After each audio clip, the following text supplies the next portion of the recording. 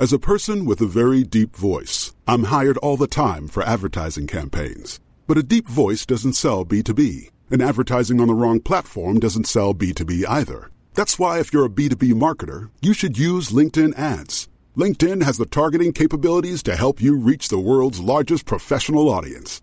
That's right, over 70 million decision makers all in one place. All the big wigs, then medium wigs, also small wigs who are on the path to becoming big wigs. Okay, that's enough about wigs. LinkedIn ads allows you to focus on getting your B2B message to the right people. So, does that mean you should use ads on LinkedIn instead of hiring me, the man with the deepest voice in the world? Yes. Yes, it does. Get started today and see why LinkedIn is the place to be to be. We'll even give you a $100 credit on your next campaign. Go to linkedin.com/results to claim your credit. That's linkedin.com/results. Terms and conditions apply.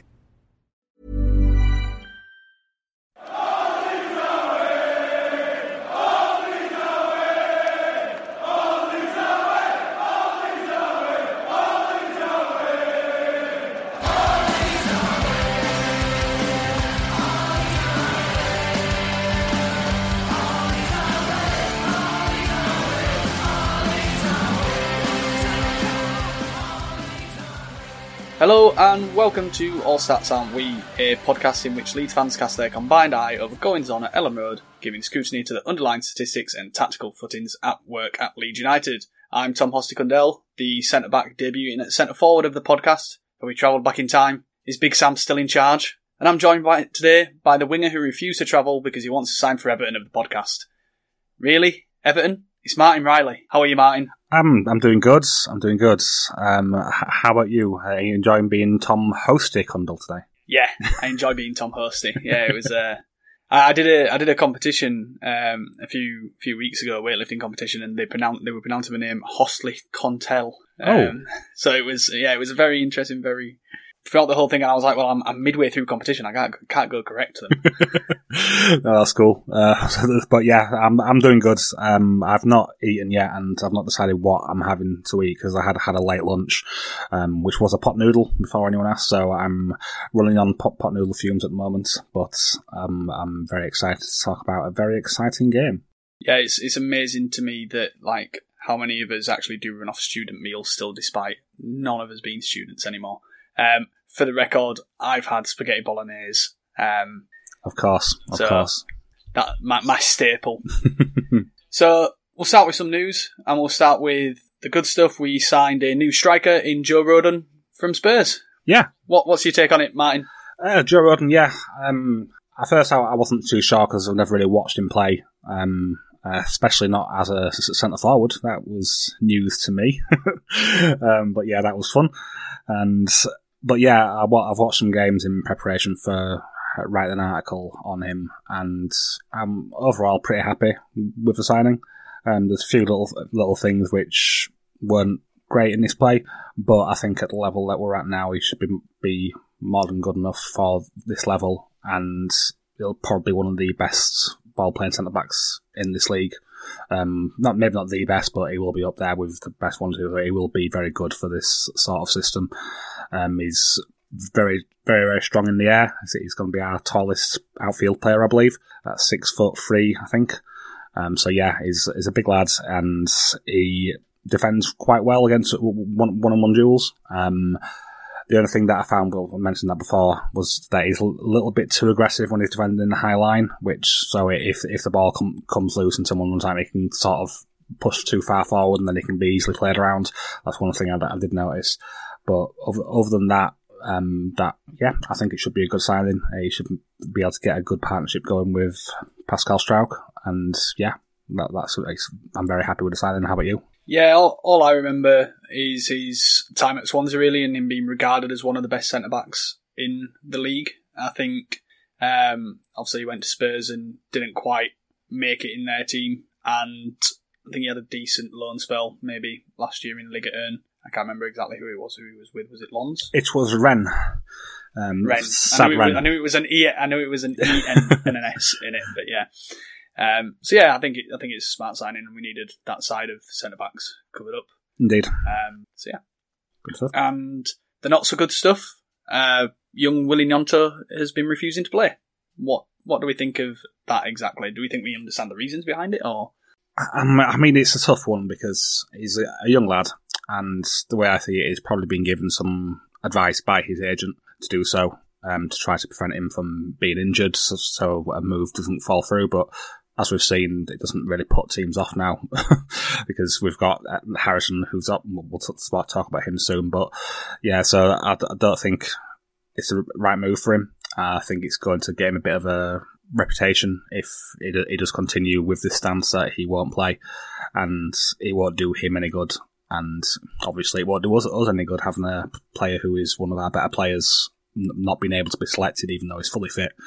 So it's definitely not an ideal situation, and I can understand why fans are rightfully aggrieved with him because they get paid a lot of money, I know, but Gnonto won't be on as much as some of his teammates, but he's still going to be on substantially more than what any fan will be on, and he's taking that money and he's not playing for it. So it's a cardinal sin in football, really, and I hope it gets resolved either by us selling him and reinvesting that money in the squad, or if he can sort out the issue and start playing, he realises that the advice he got given to not play was bad. So that's what I'm hoping. One of the two. How about you?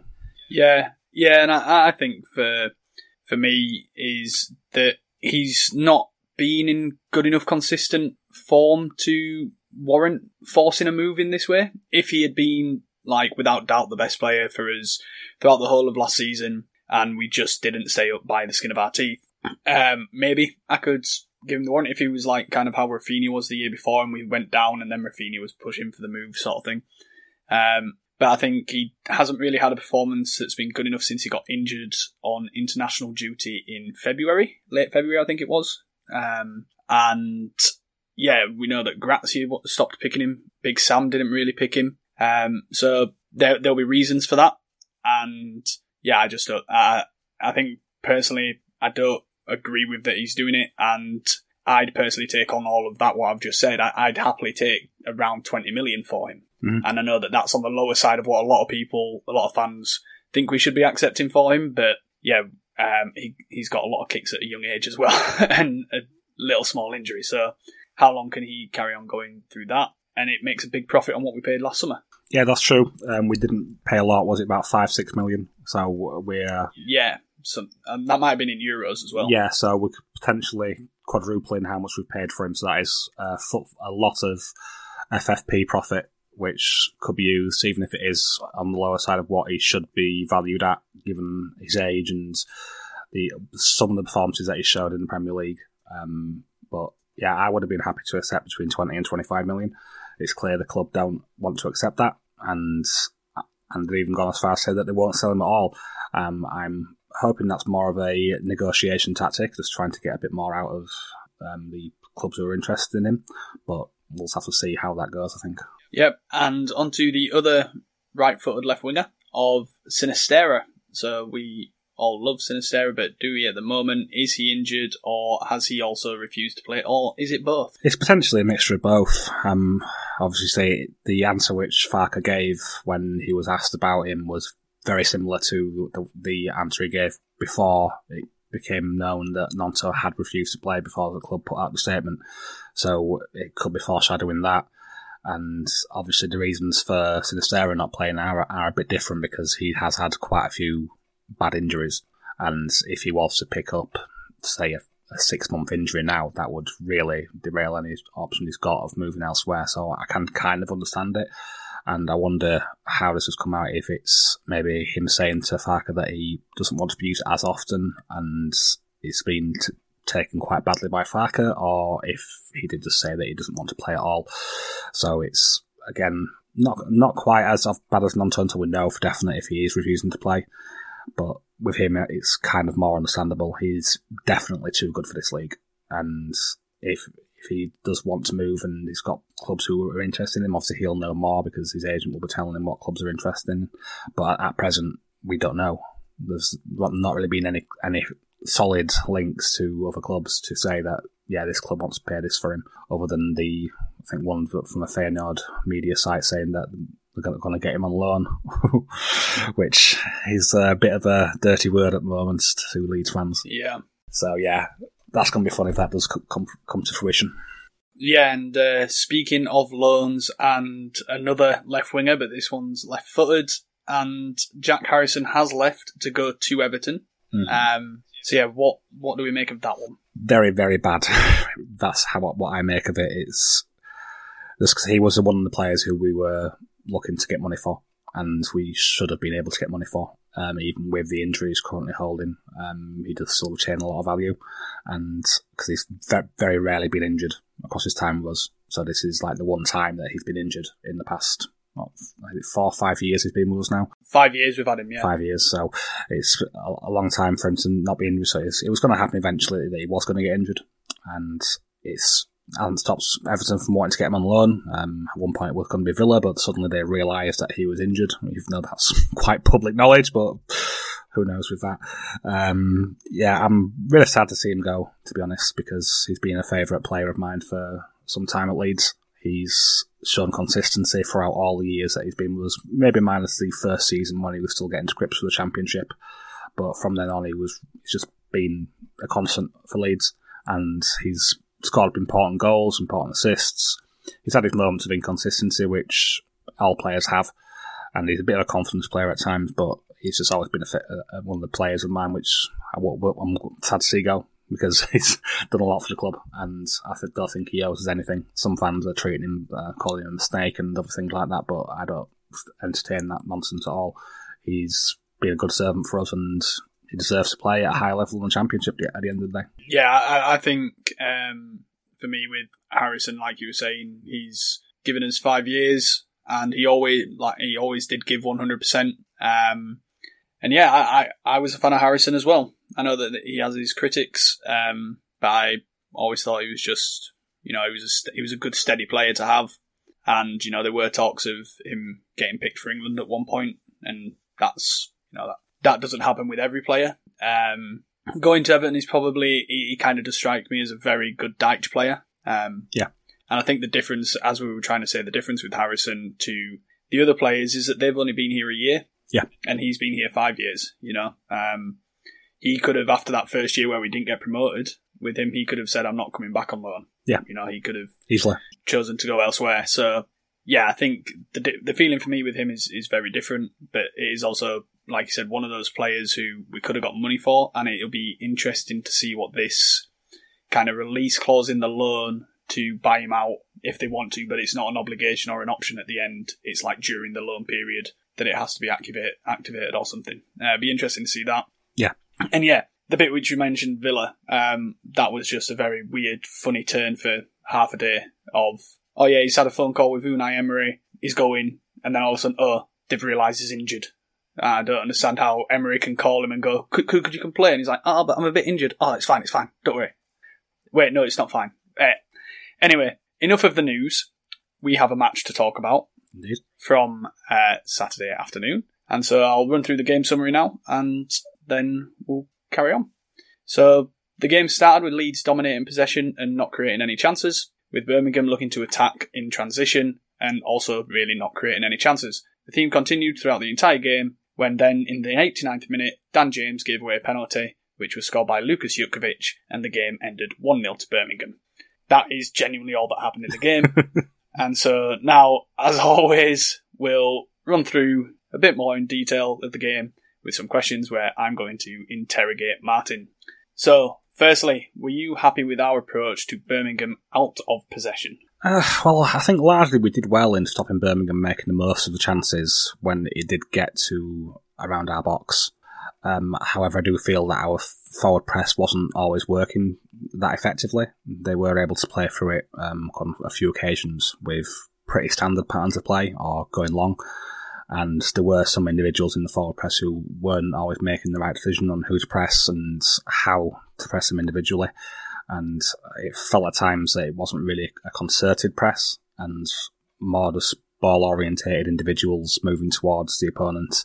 And it just at any point it didn't really feel as intense as it should have been. And I think that's down to the personnel. Obviously, the attacking lineup which we put out, who are responsible for the high press, just aren't our best players in or out of possession. And it really showed, I think, in some parts of the game. I think it improved as the game went on, especially in the second half. We were doing a good job of winning the ball around the halfway line when they were trying to progress. Especially noticed Luke Ayling winning the ball a few times from the heels of Dembele. But yeah, largely I wasn't too happy with the way it was in the forward press. But like I said before, when it did get to the box, I felt that we did defend our box quite well. All the defenders did a good job in dealing with most of the situations. There were some issues on Luke Ayling's side, defending against Dembele, who does look to be a very, very tricky winger, and he really had his hands full with him. But yeah, other than those things that I mentioned, I think we did reasonably okay at stopping them from creating big chances. So the stopping from creating big chances, did you feel that was solely down to us defending, or do you think it was also that really Birmingham only had Dembele and nobody else chipped in? Well, yeah, I think it was a mixture of both. I don't think the Birmingham players really made the right decisions a lot around our box. There was quite a few times when they overhit passes or they passed to the wrong player, and they could have made a lot more out of the opportunities we did give them. There were a few times when they did manage to nick the ball off us and we weren't set in our rest defence, which they could have scored from if they had made the right choices, but they didn't. So I do think that is also to do with their inability to create the most out of those. And there's also a few moments from Bakuna where he was hitting passes, and enough time where he went for a shot when there was multiple passing options inside the box.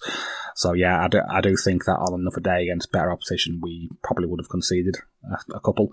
But there were also times, like I said, where we did defend well against when they was trying to attack our box. So it's a mixed bag, and probably a mixture of both, in my opinion. I'm not sure what you think on that one. Yeah, no, I thought the same. That's kind of why I phrased the question in that way. It just kind of felt they really only had Dembele as a danger. Obviously, Hogan had a few good shots, but I felt Creswell dealt with him quite well. Thought Strauch also had a really steady game. He didn't put a foot wrong, and obviously he was really good on the ball as well. Yeah. Some of the passes which he picked out were really nice. Yeah, and so their danger man, as we said, was Dembele up against Ayling, and we spoke quite a bit about fullbacks last week. So we're going to focus on Ayling again, and I'm really sorry, Luke, if you're listening. But Tom Alderson, the usual host who can't be here with us today, unfortunately, he's asked, is Farke's system making Ayling look worse than he is? Yeah, it's an interesting question from Tom, and I think he's probably right with that. There's parts of the way that he's been asked to play in Farke's system, both in and out of possession, which don't suit his style of play. I'll talk quickly about off the ball. I've already covered quite a bit about Ayling's deficiencies off the ball, especially when he's defended in the high line. It asks a lot of him. He's not as young as he once was when he was defended in the high line under Bielsa, so he's lost some yards of pace, even though he didn't have much to begin with. So it makes it even more difficult for him when defending in a high line, so that part of it doesn't suit him. And then in possession, one of Ayling's best strengths is in build-up, in early build-up play. He's very good at doing the little quick 1-2 passes and working with his teammates to press the ball up the pitch. Especially he's good at carrying the ball from those deeper positions. Whereas with Farke's system, he starts off high. He has very little involvement in build-up at all, and usually when the team has the ball, he's around the halfway line or even further up, being an outlet for long passing. And especially considering he's not the best crosser in the world, and that's the thing which he's tasked with doing most of the time, is just bombing down the right and trying to put passes or crosses into the box, and that also doesn't suit him. So there's quite a few things about the system, and I think this is why Farke wanted to bring in Max Aarons, because he is all those things. He's got a lot of pace in his game, so he's good at the high line defending and getting back quickly. He's also quite effective at crossing the ball and making those dangerous runs into the box. He was very good at that at Norwich under Farke. So I think it's clear that Farke knows that is a deficiency, and that's why they were looking to solve it with Aarons. And that didn't happen, and let's see whether that will happen and get a different defender in, because I don't think Ayling is it, to be honest, as much as I love the guy, and I do really, really, really, really rate him. But I think maybe possibly could be better for him to be a centre-back in this system. I think that would probably suit his style more. Like I said, he's good in the early build-up stage, and he's also good at carrying the ball, and that is something which Farke does like his centre-backs to do on occasion when you are in early build-up to break through the midfield lines. So yeah, I think that's probably one of the things we could do to solve the Ayling situation. Yeah, I think that was even something that we discussed last season in the Marsh system. We felt that Ayling would be a good centre-back in that system as well. Mm-hmm. Yeah, you basically jumped the gun of a follow-up I was going to ask, which was, do you think he'd suit as a centre-back? I guess the other question is, why do we think there's a persistence on Ayling over Drameh? What do we think? What is the Drameh deficiencies? Or it could be twofold. I think the leadership of Ayling, that can't be put out of question, because at the moment, with our captain Cooper is out injured, and we don't have much experience in the squad, especially in the lineup which we put out against Birmingham. It was a very young side, and I think that is one part of it. All coaches will value leadership qualities, and they want to have at least a couple of men in the team who do display that. And also, I think Drameh he's still come back from injury, and we're not sure what level of fitness he's got and whether he feels he's capable of playing the game. I'm not sure. Was he on the bench against Birmingham? I can't remember if he was either. I know he was on the bench against Shrewsbury. Yeah, and I think he came on for like a minute or two. So yeah, I think that's possibly it, that Drameh isn't possibly ready to start games, and he didn't even use him off the bench at all in that game, so that was even more interesting. If he was on the bench, he wasn't used. But yeah, I think that's probably the two reasons, and I can't imagine why he wouldn't give Drameh a go, because he's played in this league and he has a lot of things which I think would work in his system.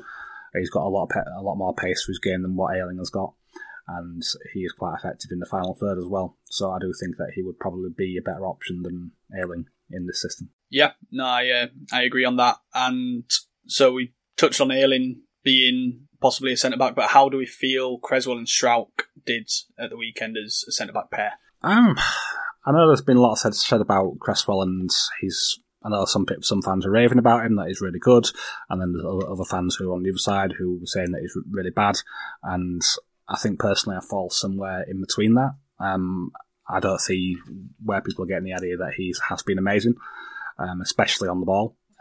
He has, especially early in the game, he was making quite a lot of nervy decisions, and passes were overhit, and he was dallying on the ball, but I did feel like he grew into the game a lot in this game, and he did better as it went on. But generally, Strauch is, I don't want to say it like this, it sounds harsh, but putting him to shame a bit. But obviously, Strauch has a lot more experience than what Cresswell does. But yeah, I'm very, very high on Strauch at the moment. I think he's doing really, really well. He's not only improved his defending, also his in-possession play.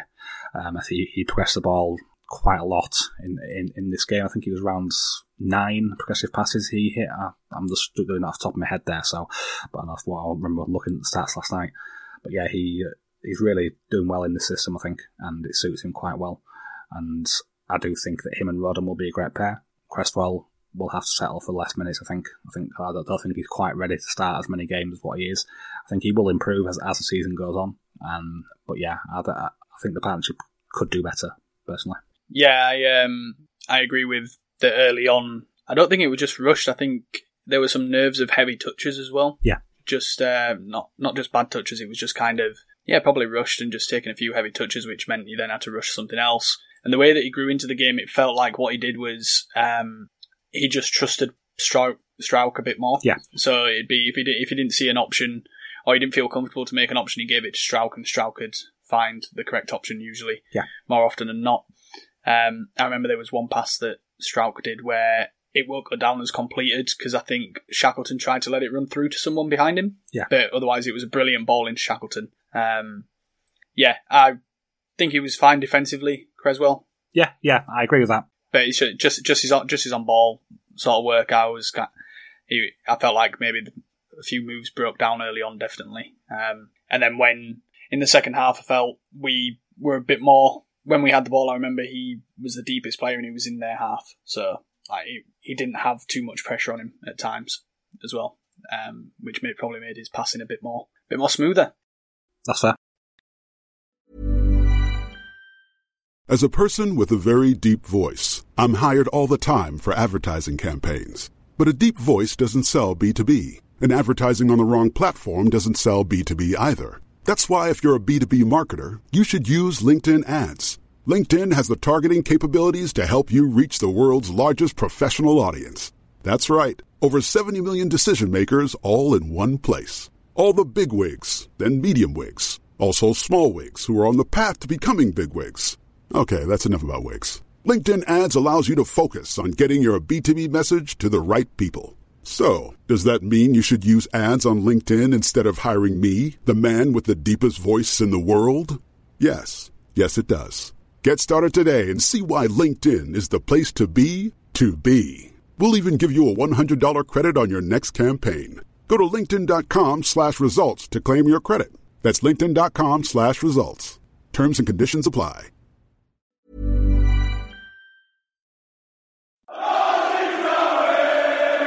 But let's talk about the attack now. So we've kind of discussed a little bit about the press and how we felt the forwards did there. So we started with James on the left wing, Jan Paveda in the middle, Jamie Shackleton at right wing, and Joe Gelhardt up front.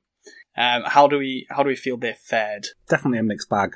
Jamie Shackleton as a right winger just will not ever work for me. He is not a winger. I know in this system that the wingers play more narrow, but if you look at the wingers that Farke's had in this position, and you see Emi Buendia, and Emi Buendia is not what Jamie Shackleton is. He was pretty anonymous for most of the game, but I did note that he was generally quite secure in his passing. He had, I think, the highest pass completion. I think like 90-odd%. So he was doing a good job in that respect, but there was a lot of parts which he just can't do. It's not his fault. It's just that's not part of his game. He isn't going to be the midfielder who plays incisive passes forward to find forwards in space. He's not going to be one to carry the ball and dribble past the player. It's just not what his game's about. He's got lots of energy. He can pass quite tidily, but he's nothing special when it comes to passing. And he probably shines best out of possession, which I did feel he did quite well. He was one part of the forward press which did generally work quite well. He was given quite a good amount of support to Ayling as well. I think as the game went on, I think that may be something which was identified at half time. I did notice him dropping deeper in the second half to help out Ayling in the battle against Dembele. So yeah, I felt that part of it was good, and we'll go on to talk more about the other individuals in the later questions, so I don't spoil them. Yeah, I think for me, in a similar way to what you were saying about Shackleton there, he didn't exactly do anything bad. He just didn't do what we want from a right winger. No. So, but everything he did was quite good. I watched and I was like, does he deserve to actually play kind of like in his own position? There could be a role for him somewhere, but it's not on the right wing. Yeah. Was basically my feeling regarding it. So you discussed as well there, you said about Shackleton not being the player to play the decisive passes. So in both halves we struggled to create chances. Was this completely down to us, or was that part of Birmingham as well? There was generally a lack of cohesion, I felt, in the attacking third. I just felt that these players weren't on the same wavelength quite often, and especially when it came to 1-2s, which are quite a heavy part of the way Farke likes to progress the ball.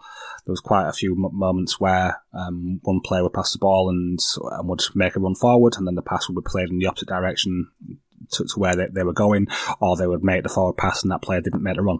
There was quite a few moments where that was happening, and it didn't help us to be cohesive in the final third when they weren't on the same wavelength.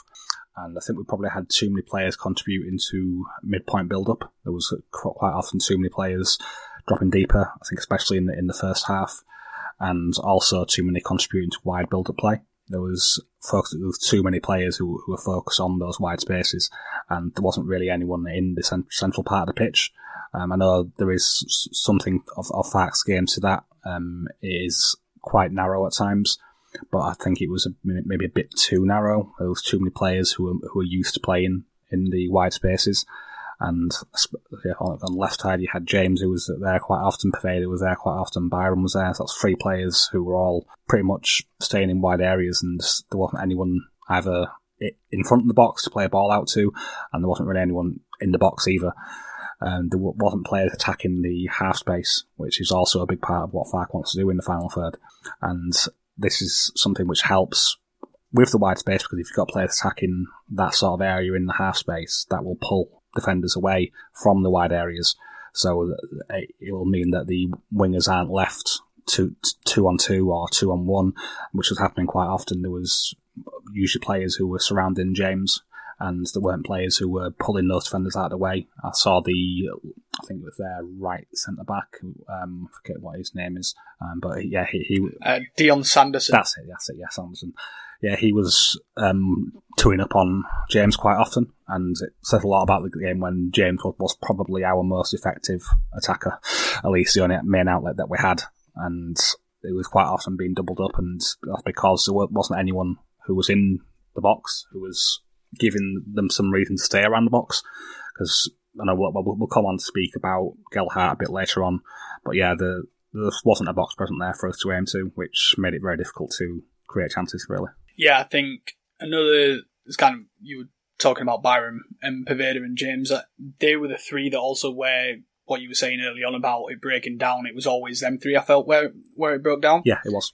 And I felt in this game, we also saw where the disadvantage of having Byram playing at left back came into account, because there were times where if the left back was more predominantly left footed, the ball from Stroud could have been gone across his body and would have allowed him to go down the line. Yeah. And Byram having to take his first touch with his right foot to control it, because in a pressure situation, that's what he's more comfortable to do. Yep. So he did control it a few times with his left foot. He can't not do that. That's not what I'm saying. But when you're pressured as a player, you're going to try control it with your stronger foot. And that meant that he didn't get the shape and where he needed to open up and go down. And they defended really quite well against that. I also felt that the fact that James and Byron were both like left-sided players who were right-footed, weirdly they seemed to want to invert and stay wide the same, so they were always in the same line, and that's one of the other reasons why it didn't create much space in that. So you've given credit there for Birmingham's doubling up on James. I thought Ethan Laird did a very good job on James as well, to be fair. He impressed me. Yeah, he was. He was good, very good out of possession. I liked a few things that he was doing on the ball as well. He nicked the ball a few times, which was very dangerous, and carried the ball forward. But I don't think Birmingham did anything really special out of possession. I think that we were generally able to build up in deeper areas around their press quite often. And I did like a lot of what I saw in that early build-up. I know that's not what this is about, but I just wanted to talk about it briefly. And especially when it came to really deep build-up, when we had a 3-2 shape, and our centre-backs would spread far apart wide, and Meslier was coming onto the ball in the middle of them. So Meslier was part of that build-up directly, and we were trying to bait their press, and that's something which Birmingham did do well, actually. They didn't really get baited into pressing in those moments, which didn't leave spaces behind for us to exploit. So that's one part that we will give them credit for, and that helps keep their structure solid. But I felt that once we did bypass this, we were able to get the ball into the final third, but then finding the options in the box, that was where it became difficult. Yeah, and another player who we've discussed is that trio on the left-hand side is Poveda, who was playing at 10. So Jacob of All Stats Out We miss you, come back. He's asked, talk to me about Poveda. To me, that role completely neutered his upside, but even on the right, he is discouraged from going wide all the time. Is there a good use for him? That's again another great question. Hi Jacob, missed you. Watching the game live was a very different experience on Poveda than what it was when I rewatched. Live, I felt that he was pretty anonymous and didn't do much to help us. But on the rewatch, my opinion changed a little. I felt he contributed quite well to our build-up play. He was contributing well, dropping deep into midfield, and also contributing very well in wide build-up areas at times. However, the problem we had was he never made much effort to make himself an option in areas around the box or in central areas of the pitch. He was often too wide when we got towards the box rather than trying to influence the ball more centrally. Speaking to the second part of Jacob's question, I think with more time in the position, I think he could play as 10, with some more experience in what he needs to do in that position. Because I don't think it's somewhere that he really played. I think even when he was what was the last loan that he had? Was it Blackburn? I think he was at Blackpool last time. Yeah. He was at Blackburn first. Yeah, because I think in both those clubs he was playing as a wide player. So I don't think he's really had much experience playing as a 10. So that sort of thing will come with time. But I think I would probably rather we upgraded in this position than put it on Preveda full time, and I think it would waste the talents that he has got, and I would probably prefer to see him used as an impact sub to change things up, because he offers a different thing to what Farke wants on the right side. So if whatever the winger's doing on the right isn't working, he can bring him on off the bench to try to have a bit more width on that side. So that's something which we have, so we can have other options to change things up throughout the game. He's done really well coming on and being very direct, taking on players and putting balls into the box during pre-season. And this is probably where I see him being long-term in the squad once all the outgoings and incomings are sorted, as more of an impact sub, really. Yeah, I felt like he just looked an inexperienced player in the middle. And he I think he was going looking for the ball, which was why he didn't also take up those positions that he could have as a 10 to also, like, he probably should have been the way that Gelhardt, and I know that's the next question that we're getting onto, but the way that Gelhardt was playing his role as 9, Preveda probably should have been central and trying to break the line as well. Yeah. Not just coming deep. When he did come deep, I don't want to make this gripe about officials in a sense, but I felt the official, he's usually a Premier League referee, but his positioning was really weird. There was a couple of times when Preveda would get the ball centrally and he'd have to dribble round the ref. Yeah, I noticed that a few times. Yeah, and that slowed us down in an attack as well, because he couldn't do a quick turn because he would have ran into the ref, so he had to take an extra 2 touches to get round the ref. And that was just one little thing which I spotted. So I wonder if there's more potential there if we can avoid the ref ourselves in that way. But otherwise, I think as an impact off the right, I think that's when we've seen him do his best work for Leeds, at least. Yeah. And I mentioned Gelhardt there, so we had Gelhardt and Ruter, but we'll start with Joffe. How did you make of his game? I think this was a game where I was entirely convinced that Joe Gelhardt is not suitable to play as a lone centre-forward. That sounds harsh, I don't mean it to be. He has a lot to like about his game, but it does not suit his strengths at all. He did contribute well in dropping deeper to give options when we were in early build-up, but the problem was he was doing this too often. Birmingham often had a pretty high line. They weren't really shutting up shop, especially in the first half and towards the midpoint of the second half. And there was opportunities for him to exploit that, and he didn't take advantage of them. He wasn't often making runs beyond the centre-backs to try to give options for passes which were longer. He did make some runs into wider areas beyond the centre-backs, which were effective, but this never happened inside the box. It usually ended with him on the ball on the flanks, and when the ball was played around the box, he was often too deep to be an option, always making the wrong movements when we had the ball on the flanks. He would often make runs to the far post, and I'll be on the other side of the far centre-back, and when the ball was pretty much on the left the entire time, we didn't really do much build-up on the right, and that meant that when he's on the other side of the far centre-back, he's just too far away to be able to receive balls. And he's not a striker who's going to win many aerial battles. He's not that sort of player. And it just didn't help us all, the way he plays that role. And in fact, all the time Joffe spent on the pitch, he didn't touch the ball once inside the box, which is a pretty damning indictment of any centre-forwards, that you can't get any touches inside the box, which isn't entirely down to him, because there were other parts of our attacking play which didn't help the centre-forward. But he also needs to be making those movements inside the box. That's where you want your centre-forward to be. And there were moments where someone with maybe a bit more nous could have found him in those boxes, and we just didn't have that behind him.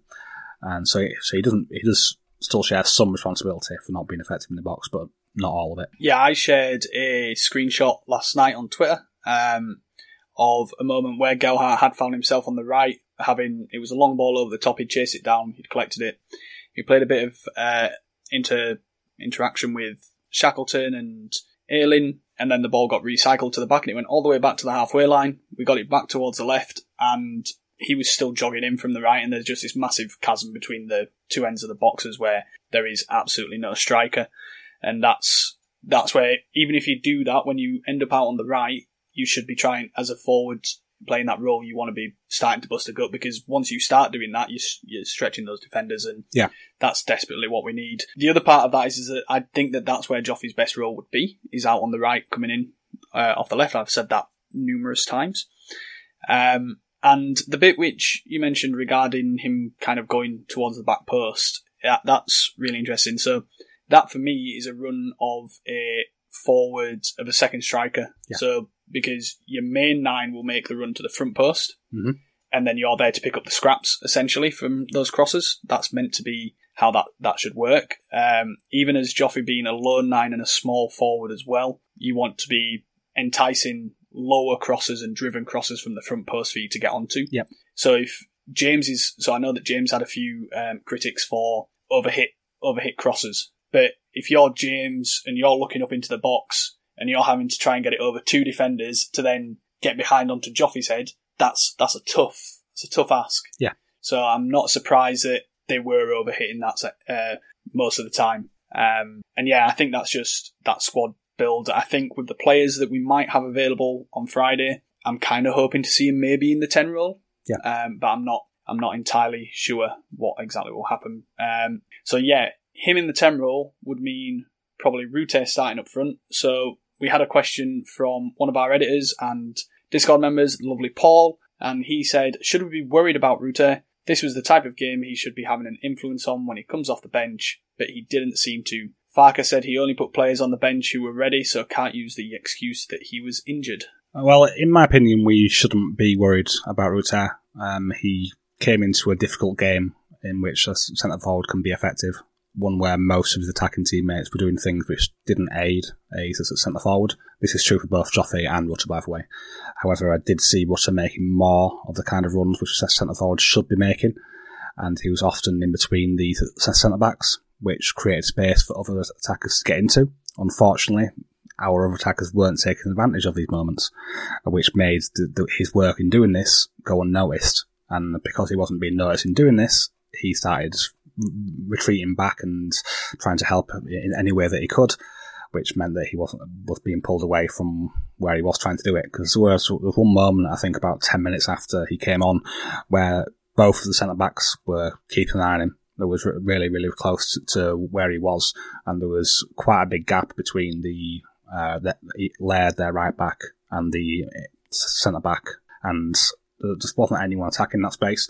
There was times when I saw Byram, and there was a massive gap in front of him, and he just was not making that run to attack it.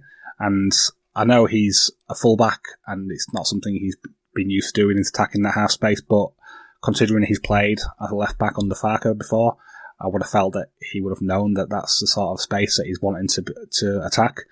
If it's not him, it should be Pervader attacking that gap, or just anyone just getting forward. One of the central midfielders even, get Archie Gray attacking that space. Just, as long as you get more men in the box, and so it meant that work which Rute was doing wasn't noticed. And he got physical with centre-backs on a few occasions, which is something which didn't happen once with Gelhardt, as he just doesn't have the physique to do this. And like I mentioned, there was some moments when he was too involved in wide areas, which is something that he does need to work on. But he doesn't have much experience of playing as a lone centre-forward, and Gelhardt does have more. He was playing quite often as a lone striker for Sunderland last year, I believe. But it was meant to be him and Ross Stewart who were playing as a strike pair, but he ended up being playing as a lone centre-forward when Stewart got injured. So he does have more involvement in playing as a lone striker than what Rute does. And he's also just recovered from the injury, so Farker mentioned that he wasn't ready, but he wasn't ready to start, I think is what that was meant. Ready to come off the bench because he's just come back from an injury. He doesn't really want to risk more injuries in this side at the moment because we've got enough off them. And yeah, maybe he won't work as a striker long term, and we will be bringing in another striker. So if he doesn't work as a striker, we may have an opening on the wing. We've got a few wingers who want out, so I think if it doesn't work with him as a striker, he can quite easily be moved to the right flank, and that's where he could be very effective.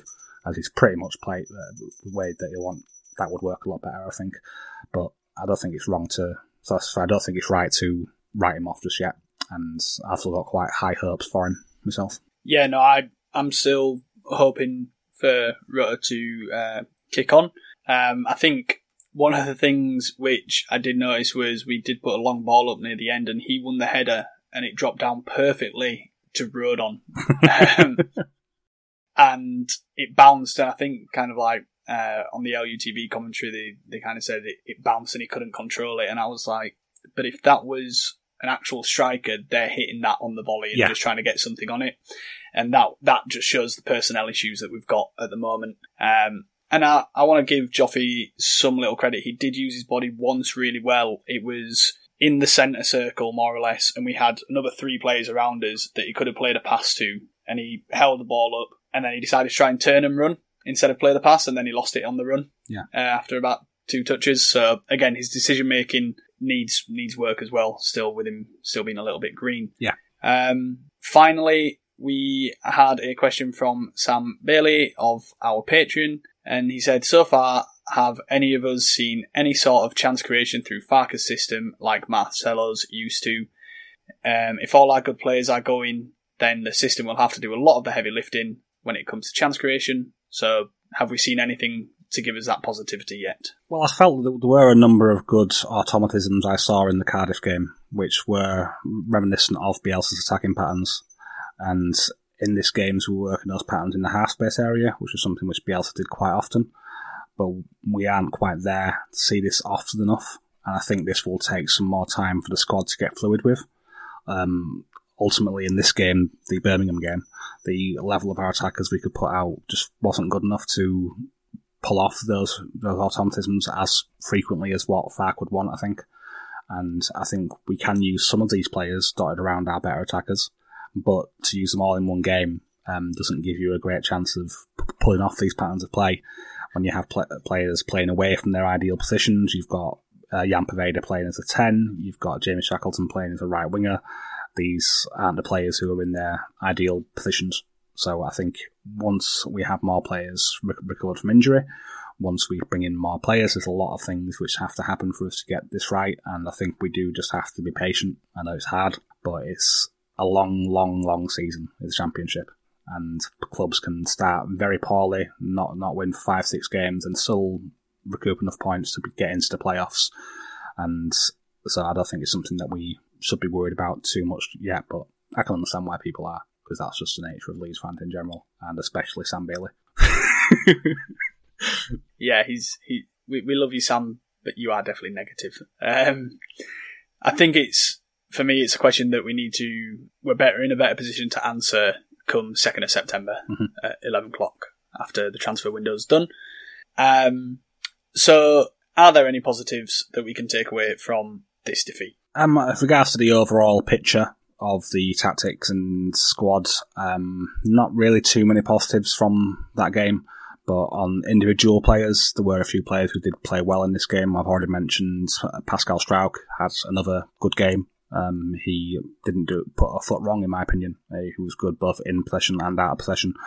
Ethan Ampadu, although he started off with a couple of shaky moments early in the game, I think again he did very well, and he saved our asses a few times in some parts of the game where he just managed to get just there to the right point to intercept the ball or to make a tackle, and he was very effective in bossing that midfield area and even getting back to help in the box as well. So yeah, there is some positive we can take away from the game, and not everything is awful, but yeah, we still haven't got a win yet, other than beating Shrewsbury in the cup. So yeah, yep. I think maybe as Leeds fans we'd probably take doing a normal Leeds and losing in the cup if it meant that we'd actually win a league game. But yeah, it will start coming soon. It'll get good soon. Yeah, I think Ampadu and Gray and Strauch were my positives from it. Ampadu and Gray are looking like quite a good double pivot to dovetail off each other. But again, how good do any of the other midfielders that we've got look in there? When one of them drops out and one of them fills in, I think it's it might be quite a big step down standard. So we need to address that as well, which means that we've basically just said we need to sign like 6-7 players before even replacing players. So it's going to be a fun 2 weeks. So I think that's us done for the Birmingham review, Martin. Yeah, I think so. Unless you've got anything else. No, nothing else I can add. Okay, so later on this week, for non-Patreon members, the West Brom preview will be released. But for Patreon members, it will be released hopefully with this one just around about the same time. And on the Berra tier, that will be ad-free. So, yep, please sign up to the Patreon. As Martin has also mentioned, he will have an article out on Joe Rodon. And yeah, how's that coming along? Is it looking good? Yeah, I'm happy with it so far. There's still some work left to do. But yeah, I think it should be out hopefully middle of this week or maybe a bit later in the week. But yeah, it's coming relatively soon. It'll be before the next game out of the way, I think. I want to say also the reason why you should subscribe and donate to the Patreon is because Martin did a lot of work on the Greek centre-back that we mentioned last week for us only that night to announce Joe Rodon as he was putting his finishing touches on that article. And Martin puts a lot of work into this, and so he should be remunerated. So that is my call for everyone. That was tough, but it was always going to happen before long. I was aware of that fact, and it's come to bite me quite quickly. But yes, that was fun. That happened to good friend Josh Hobbs, who was doing a Michael Cuisance video when that one then dropped, as he had just pressed kind of like execute to create the MP4 before uploading, I believe. So if you would like to support us and benefit from those articles and early listening of the preview, then you can find all the information at patreon.com/ASAW Patreon. And thank you for listening. And Martin, I want to say thank you to you. Thank you too. Have a good week, and we'll see you at the preview.